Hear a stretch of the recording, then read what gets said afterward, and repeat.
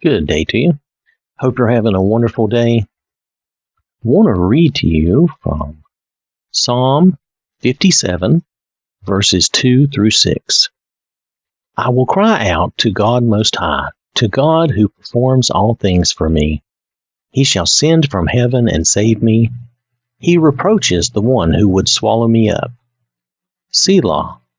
Now, Selah means to pause and think on this.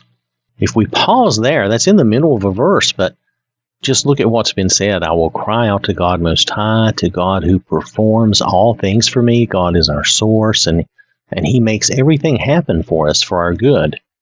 He shall send from heaven and save me. He reproaches the one who would swallow me up. He protects us and saves us from harm. The rest of the verse says, God shall send forth His mercy and His truth. I'm going to continue on now. My soul is among lions. I lie among the sons of men, who are set on fire, whose teeth are spears and arrows, and their tongue a sharp sword.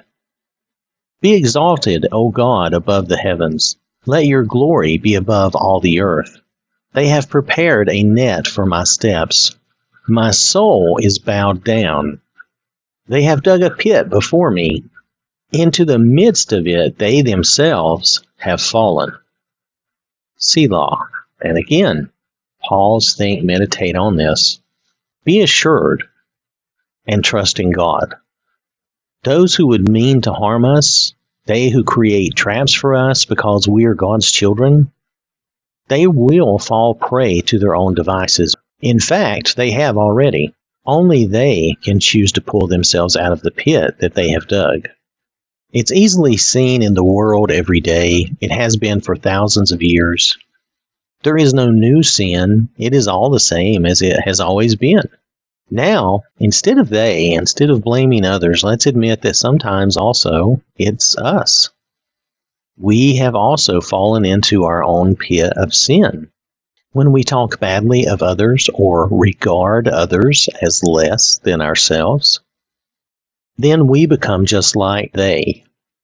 We want to make sure that our teeth are not spears or our tongue a sharp sword to harm others.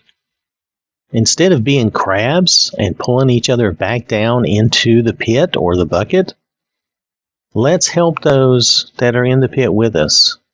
We're all in the same pit. But with the Lord, we can all climb out together. So I want to thank you for listening. I hope you have a wonderful day. May the Lord bless you and keep you safe. And remember, God loves you.